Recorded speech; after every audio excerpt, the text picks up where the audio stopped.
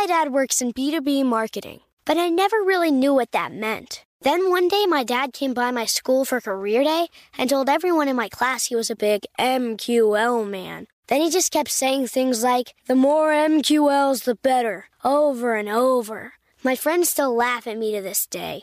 I think it means marketing qualified lead. One thing's for sure, I'll be known as the MQL man's kid for the rest of my days. Why couldn't you just be a fireman or a lawyer?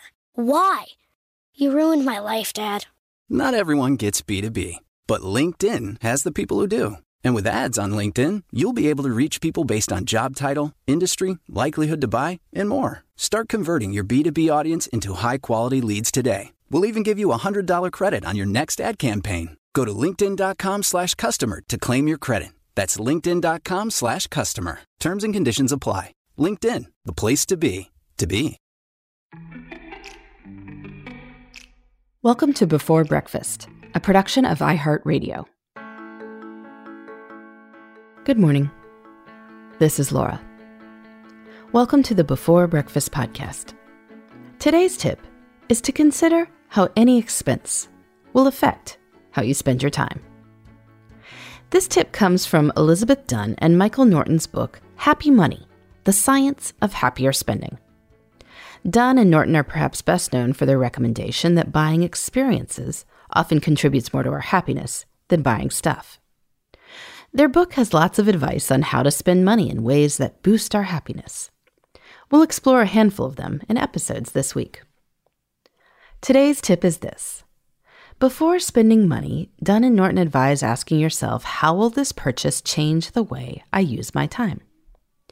Generally speaking, we want to have more enjoyable experiences and fewer unpleasant ones.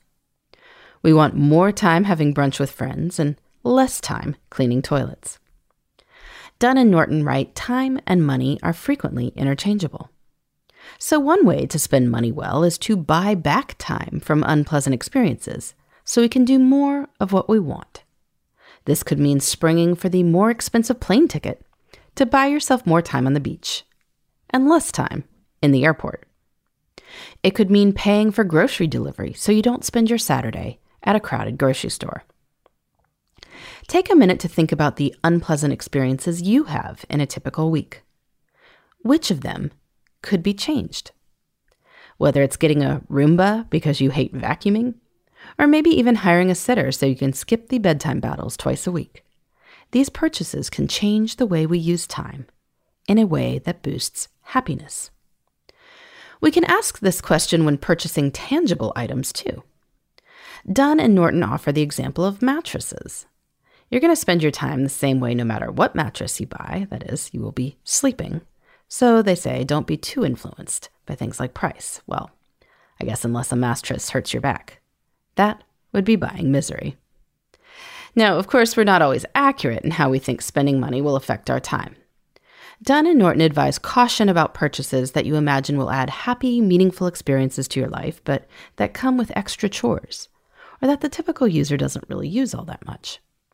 For example, you might imagine a backyard pool as a fun-filled gathering place for people you love spending time with, without considering the added chores that a pool brings. Or you might imagine a big screen TV as bringing together all your buddies to watch the game and have a great time together, without really thinking that you'll end up watching the screen alone much more often than you'll be throwing parties.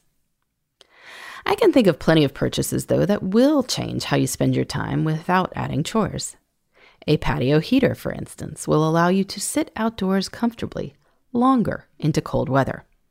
All you really need to do is turn it on. The happiness payoff is more clear. So as you consider spending money on yourself or your loved ones, ask yourself Dunn and Norton's question. How will this purchase change the use of time? Aim for spending or purchases that increase happy, meaningful time and decrease unpleasant or insignificant uses of time. Happy money, as Dunn and Norton call it, and happy people are what we're aiming for. In the meantime, this is Laura.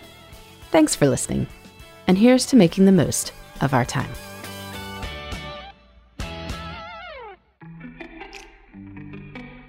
Hey everybody, I'd love to hear from you. You can send me your tips, your questions, or anything else. Just connect with me on Twitter, Facebook, and Instagram at Before Breakfast Pod. That's BE4, then breakfast, POD. You can also shoot me an email at beforebreakfastpodcast@iheartmedia.com. That Before Breakfast is spelled out with all the letters. Thanks so much. I look forward to staying in touch.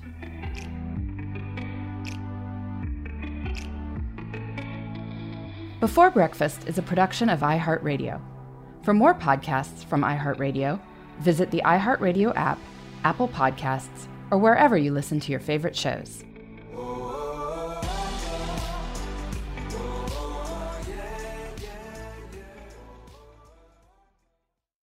Hey listeners, I know you love mornings.